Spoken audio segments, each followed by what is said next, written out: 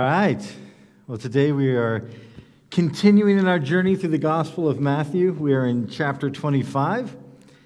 And just as a reminder, Matthew chapter 24 was all about the second coming. Jesus is talking about the signs that will accompany his second coming. And just as a reminder, starting mid-August, when we do the Thursday Bible study, we're going to go through and kind of go through that chapter a little bit more carefully, more slowly, kind of going through the topics that he brings up in that chapter. But for now, we're moving through chapter 25, and 25 is kind of a follow-up, obviously, to 24, and more than just a numerical sequence. He follows up the signs of his second coming with kind of the attitude that we're to have while we await his return. And the first parable in chapter 25 we looked at 2 weeks ago is the parable of the 10 virgins, where he talks about being ready and having a sense of readiness. And today we're continuing with the second parable he talks about in that chapter, which is a very, very well-known one. I'm sure many of you have heard before, preached on in different ways and different angles to it, which is the parable of the talents. So let's read through it, and then we will talk about its application. So Matthew 25 starts like verses 14. The parable begins like this. Again, speaking about the kingdom of God and the second coming, again, it will be like a man going on a journey who called his servants and entrusted his property to them. To one he gave 5 talents of money, to another 2, and to another 1 talent, each according to his ability. Then he went on his journey. The man who had received the 5 talents went at once and put his money to work and gained 5 more. So also the one with 2 talents gained 2 more.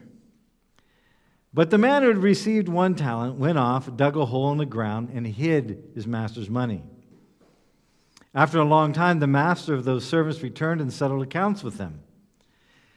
The man who had received the 5 talents brought the other 5. Master, he said, you entrusted me with 5 talents. See, I have gained 5 more. His master replied, well done, good and faithful servant. You have been faithful with a few things. I'll put you in charge of many things. Come and share your master's happiness. The man with 2 talents also came. Master, he said, you entrusted me with 2 talents. See, I've gained 2 more.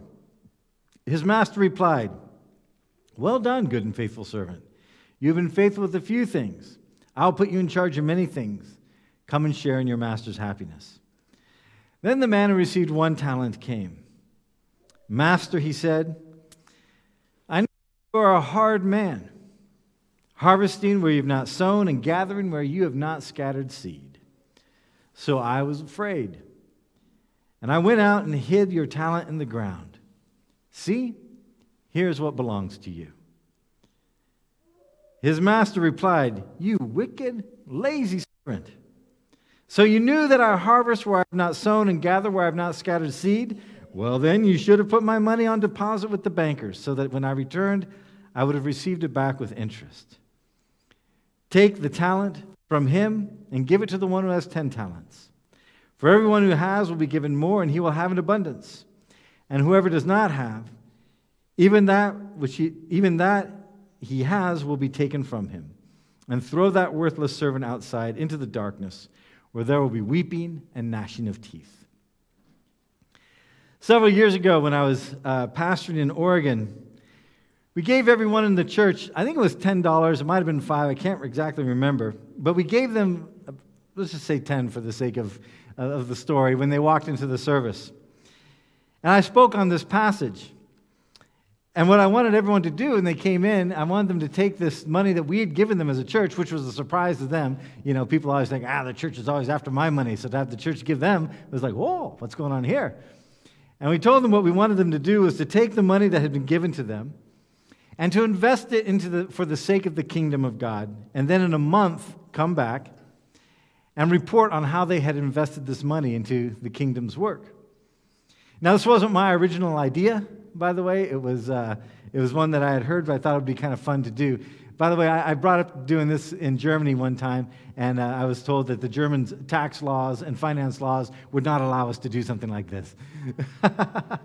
Which I thought, come on. But it's probably right. But the response was interesting. First of all, someone wanted to know exactly what I meant by investing in the kingdom of God. Did I expect them to come back with 5 times the amount? Some kind of had this idea, is this a money-making scheme for the church? Others wanted to know if investment could take a different form, like could a person invest into, say, another person or a cause, which wouldn't necessarily bring back financial gain. And I told them, just interpret it however you want to interpret it, but invest in this money in the kingdom of God, and in a month, come back and tell us what happened.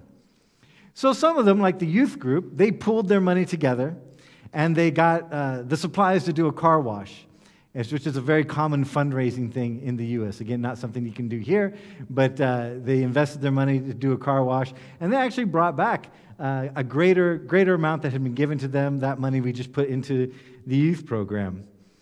One lady, an older lady, used the money to buy material to sew together some handbags, which she sold. And so she had a lot of fun making these handbags and then selling them. And so she actually increased the money quite a bit. Probably as an individual person, she probably increased it the most. Some used the funds to invest in something they thought was important, like there were some kids who were economically disadvantaged, and they used it to buy school supplies for the kids, so you didn't see a return in finance, but it was a generosity given out. But what I found interesting were the people that, like, one guy just gave me back the money immediately. As he was leaving, he just gave it back, and he says, "I don't have time for this." and I said, "Well, why don't you let your kids come up with an idea?" Because we had included the kids. He's just like, "Nope." One person, several people, as the month was going on, some people would get already talking about kind of with excitement what their plan was, but at least half of the folks were kind of just struggling with a guilty conscience, because they didn't know what to do. They didn't really want to think ahead. They didn't have any idea what to do with this. One guy who was probably one of my closest friends in the congregation, we were having lunch, and he told me with a guilty conscience that he was just going to give $50 to the church when this was all over with, because he couldn't come up with something, and he didn't have time for it either. And I told him, and he did the 50 because that was 5 times, so he felt like he'd be at least in the category of the guy that increased it by 5. And I said, I don't know if you realize it, but a talent is worth about $1.5 million.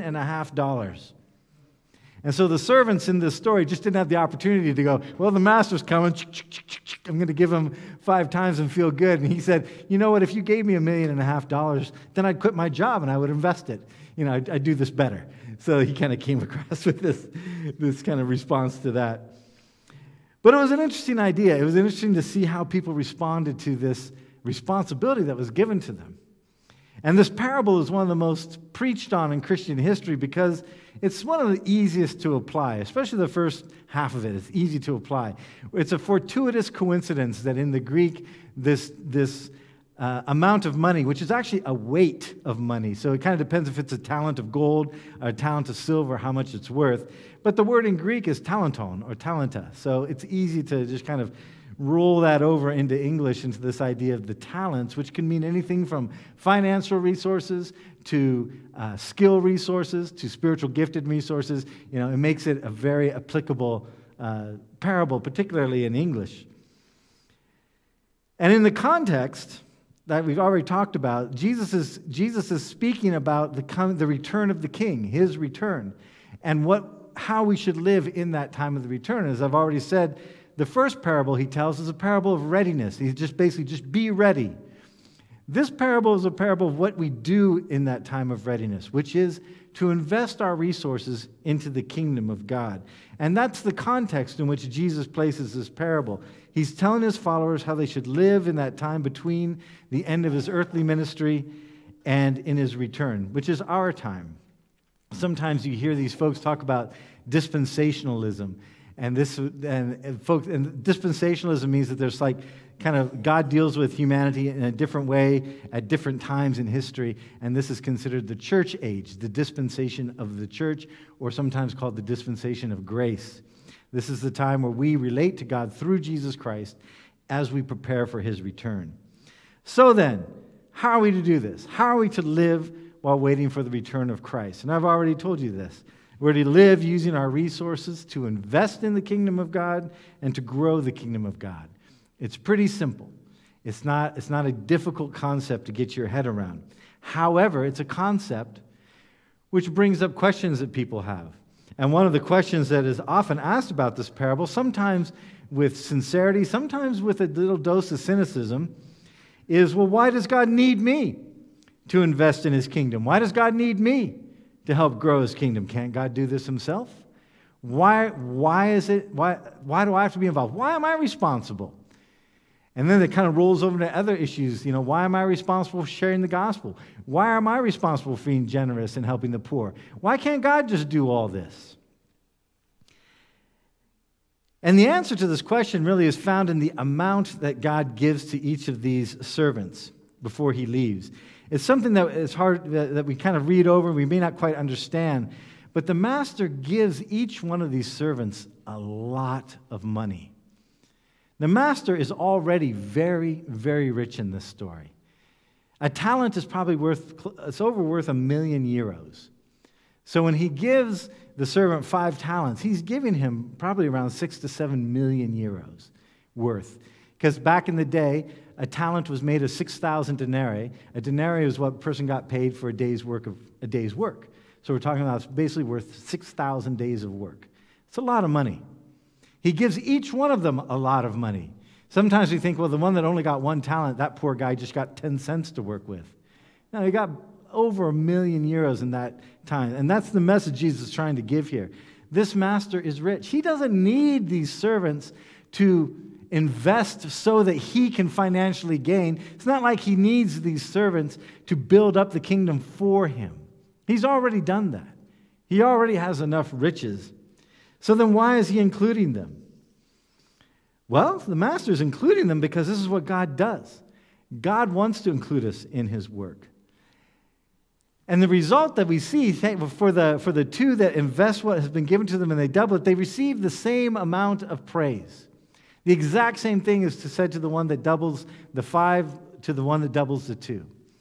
And the scripture says he gave them according to their ability. He didn't put them in a place of failure. He gave them according to their ability, and he knew the ability they had. And they both hear the same thing. Well done, good and faithful servant. You've been faithful with a few things. I'll put you in charge of many things. Come and share your master's happiness. And so what do we see really happening here? It's not the master, like I said, it's not that the master needed them to invest for him because he was a poor financial manager, didn't really know what to do, so he gave his money to his servants. He was already very wealthy. He had already had his life under control as far as finances would go. But he wanted to develop his servants. He gave to them as according to their ability. He wanted them to grow. He wanted them to have the opportunity to take something they would never be able to have on their own, this a massive amount of money, and actually do something with it. He wanted them to be able to have their potential explored by giving them all the resources they could possibly need. There was nothing that would stand in their way of developing their managerial skills. In this case, these guys are all considered to be managers of money. And through their willingness to serve in the master's purpose, they both grew as people, but they also grew in future opportunities. Because he says, well done, good and faithful servant. You've been faithful with a few things. I will, future, put you in charge of many things. So by investing in the master's kingdom, by being good stewards with what he's given them, they have proven that they are people that can be entrusted with more in the future comes. And the point from all this is God doesn't need us to grow or advance his kingdom, but he chooses to involve us. And this is something that is kind of, you see it all throughout the Bible. You see it from the beginning of Genesis. There's this interesting story in Genesis where God brings the animals to Adam, and Adam names the animals. And in that, what the Bible is saying is that Adam was included in the creation of God. He was included by naming the animals, and if you've read the Old Testament, and even sometimes in the New Testament, when something is named, and God will often rename people, it gives a shape to their character.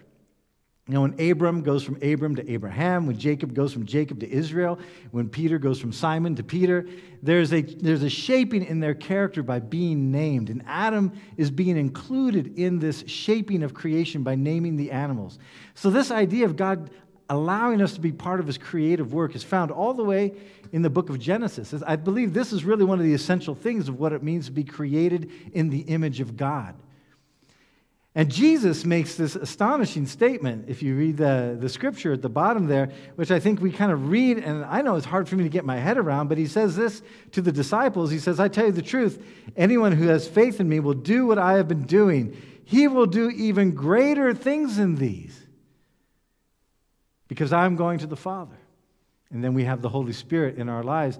But the idea that we can be involved in the kingdom work of God, and then he would say they will even do greater things than these, not that we become greater than Jesus because we have his Holy Spirit guiding us, but that we can be involved in works on this earth, which Jesus even says will be greater than what he has done, which it's hard to get your head around. I believe he's not talking about salvation, but there have been people who have preached literally to more people in their lives than Jesus did.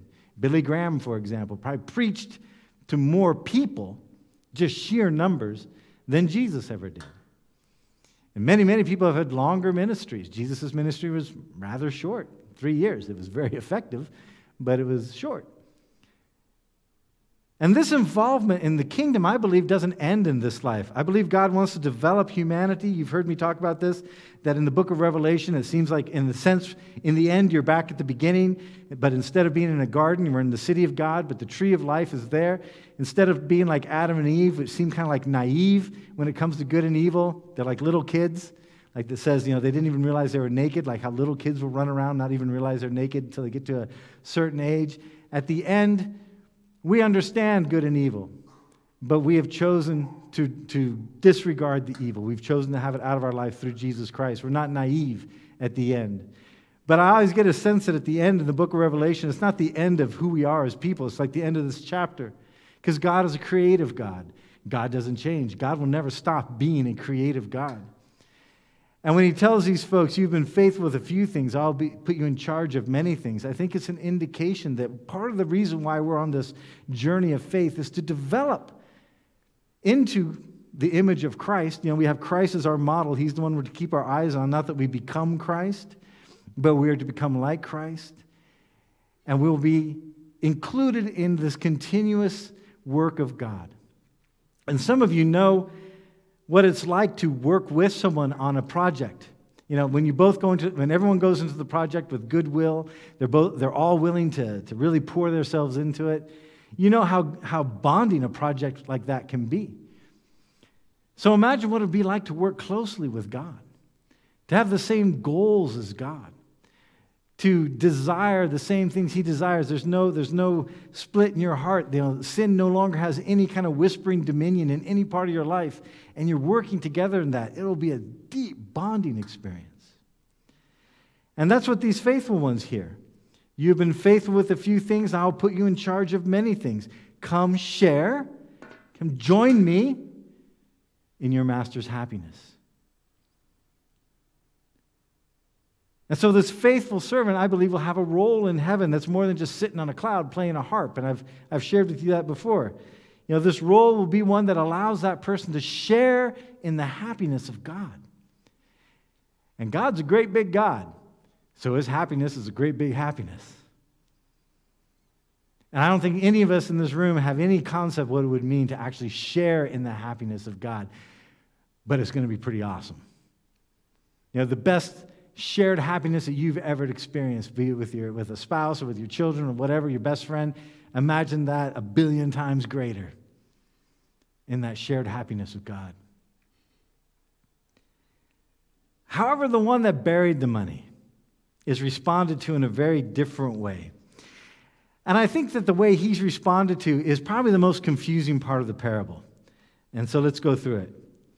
To the one that buried the money, he says this, the master replied, you wicked, lazy servant. So the servant says, I buried it. I was afraid of you. And he says, you wicked, lazy servant. So you knew that I harvested where I have not sown and gathered where I have not scattered seed. Well, then you should have put my money on deposit with the bankers so that when I returned, I would have received it back with interest.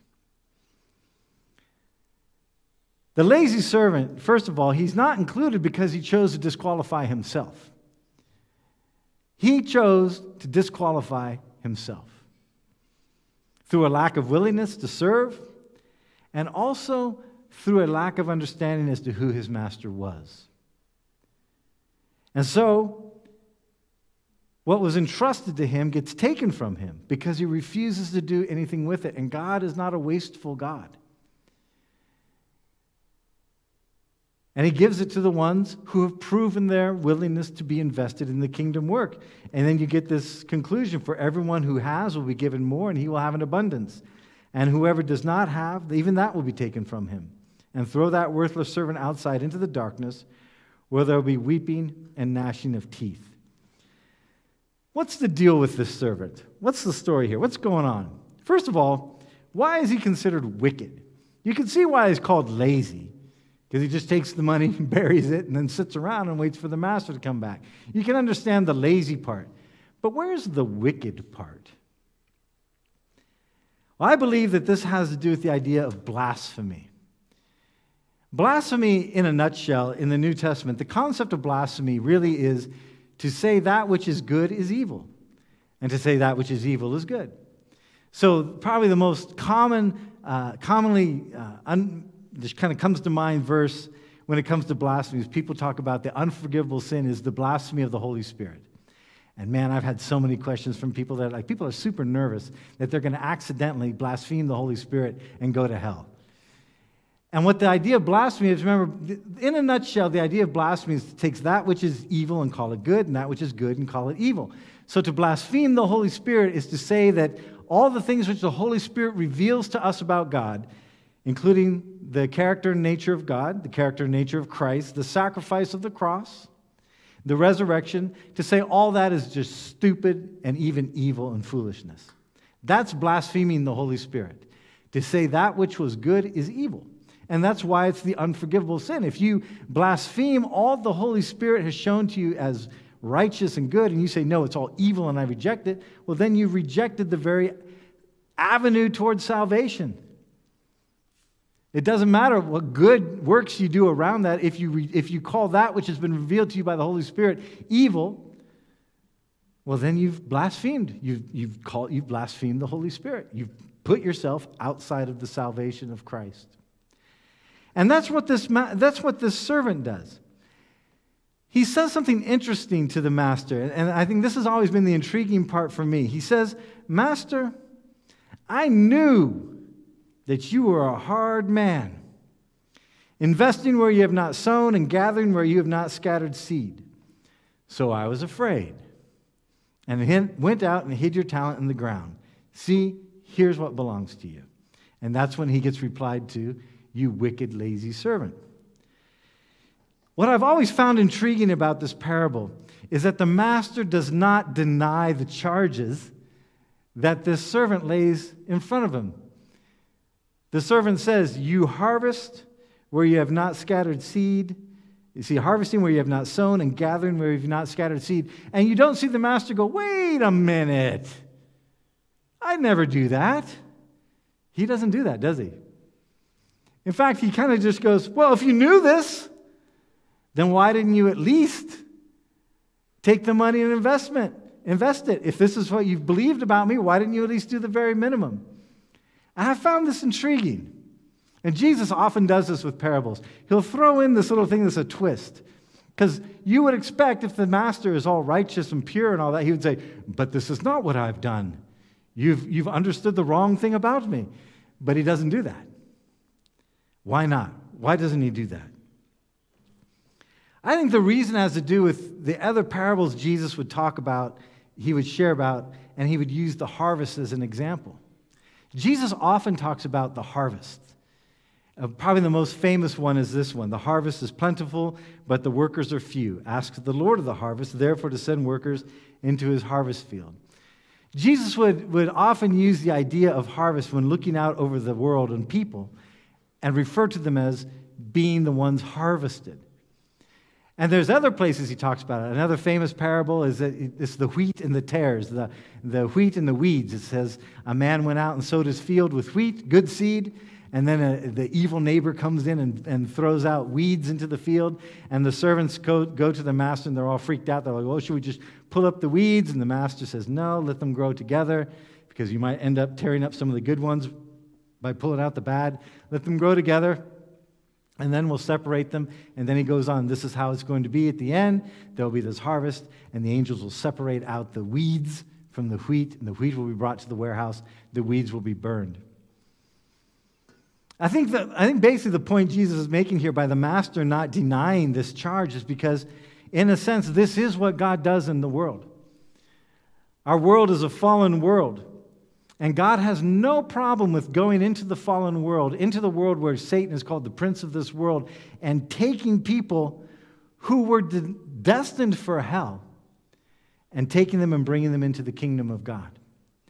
And being an international church, you guys could probably grasp this a little bit better when you think about how sometimes Christianity is talked about in some of your countries. For example, in India, sometimes people will say Christianity came in and challenged Hindu culture, challenged Hindu traditions, and even stopped certain practices.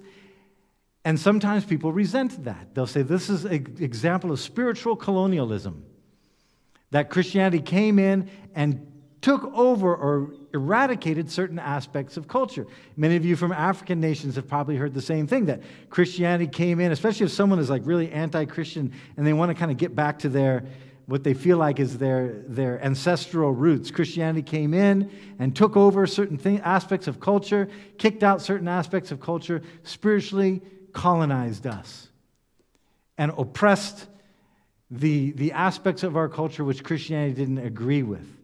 And even in the West, today we hear about this. In the West, people say, Christianity, the West wants to redefine marriage. They want to redefine love. They want to redefine even the whole concept of sin. And we'll say there is no sin at all. And they will say Christianity comes in and takes these definitions, and they find that as being evil, as being oppressive, as being mean, instead of it being redemptive. And they will say then, the gospel is an enemy to my culture. Just like the servant says to the master, well, you gather from where you haven't sown, and you've taken the harvest in places where you didn't put the seed. And the servant sees the master as being evil for doing this. You're taking a harvest that isn't yours. And the world sometimes says to God, you're taking a harvest which isn't yours. This is our culture. These are our values. How dare you come in, Jesus, and tell us to redefine love? How dare you come in and tell us how to redefine marriage? Because Christianity does redefine marriage. It redefines marriage as being an illustration of God's love for the church, that Christ loves for the church's love for Christ. How dare you do these things? And God's response is what? I do dare. I do dare. I take it. You bet I do. I go in there because I love these folks. I'm willing to die for these folks. I will upturn parts of culture which are sin. I will say we should eradicate parts of culture which are not glorifying to God.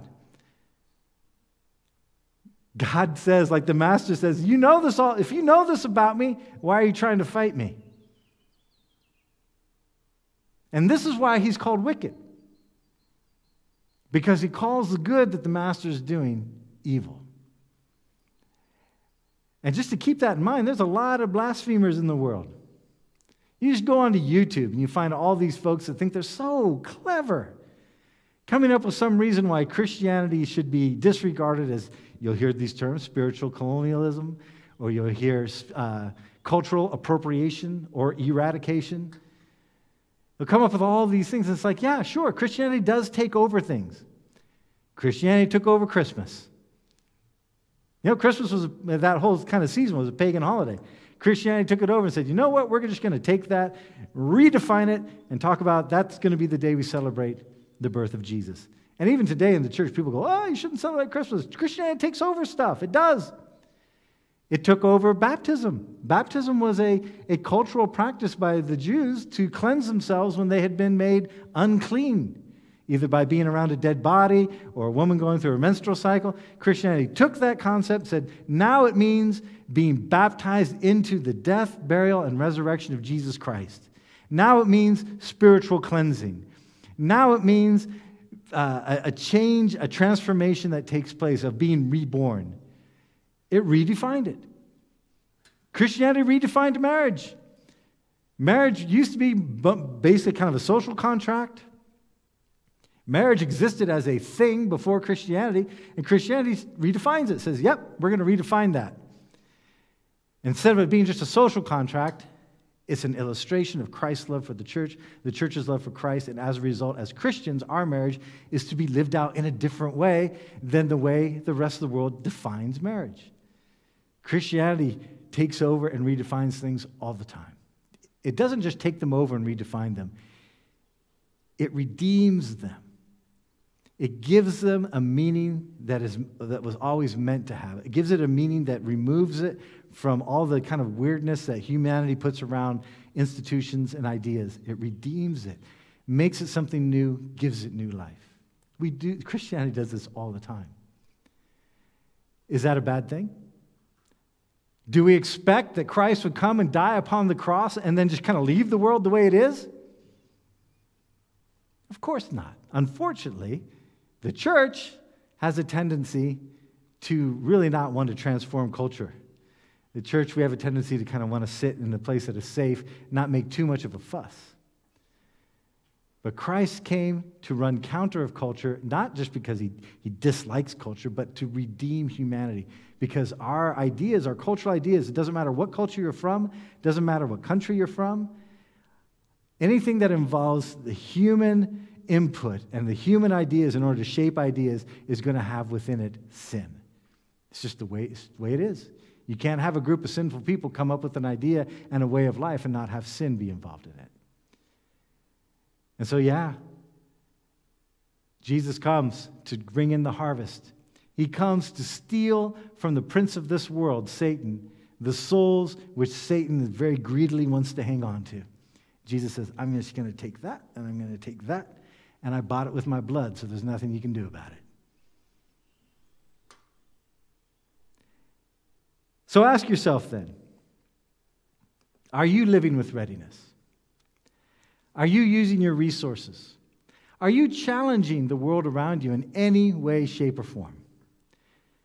Does the way you live challenge the beliefs and the values of people who are close to you, like your family members who may not be believers or who may be nominal believers?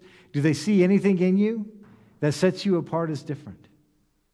Do they see the things that you invest in as an indication of what you truly love, where you're truly invested in, where your heart is?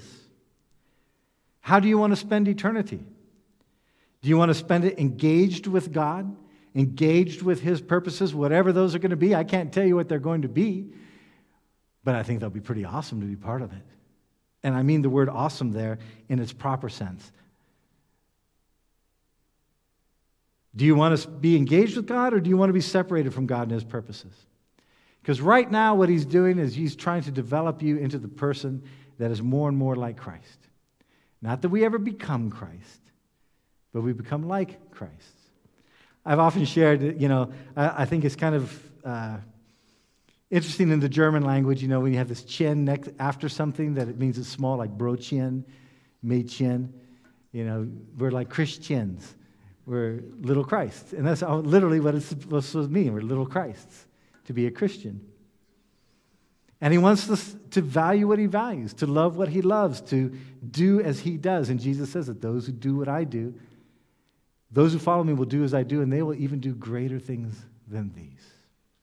This is what it means to live in readiness. This is what it means to live using our resources for the sake of the kingdom. And even if Christ doesn't return in our lifetime, we are still being developed into that person which will be said, and this is my greatest wish, that will be said of me, well done, good and faithful servant. You've been faithful with a few things. Now you'll be put in charge of more. Not because I want more, but I want to be in that close relationship with God, where what He wants, I want. What He does, I want to be part of. This is how I want to spend eternity. How do you want to spend it? Let's pray. Father God, we thank You for Your word, and we thank You for these stories that You told, these parables. And Lord, we know that we see it probably, I know I do, see myself in all of these servants, the ones that you are happy with, and even in the lazy and wicked one. Not so much the wicked part, but certainly the lazy part at times. And Father, I just pray that you would guide us all in having a perspective that goes beyond this life. It's so easy for us just to look at what's right in front of us all the time and just kind of settle into that place as this is the way it is and it's never really going to change and this is the only thing that's important. Help us to have that deep, wider perspective. Like the servants that went out and doubled it. They didn't know when the master was going to return. They really didn't know, didn't have a whole lot of instruction other than just take this and use it, make something of it. Sometimes, Lord, we feel like we're kind of flailing around. We don't really know exactly what's going on around us. We don't know exactly what your plan is. We certainly don't know when you're returning. But when you return, may we be found ready. May we be found in that place of being told, well done, good and faithful servant. You are faithful with a few things. Now I'll put you in charge of many. And Lord, guard our hearts and guard our thoughts, and especially as in this world around us where there's so much input that comes into our lives now, through social media, through television, through the computer, through all kinds of media that comes in. There's so many times we will hear opinions which are blasphemous. Those times when people call that which is good evil and that which is evil good. And may you, through your Spirit, give us clarity to understand so that we don't become influenced and find ourselves in the place of the blasphemer. Help us to cling to that which you have told us is good.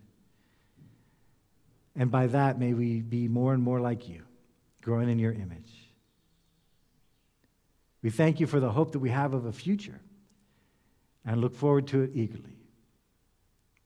God bless us and guide us as we are given responsibility for what we have in front of us right now to glorify you.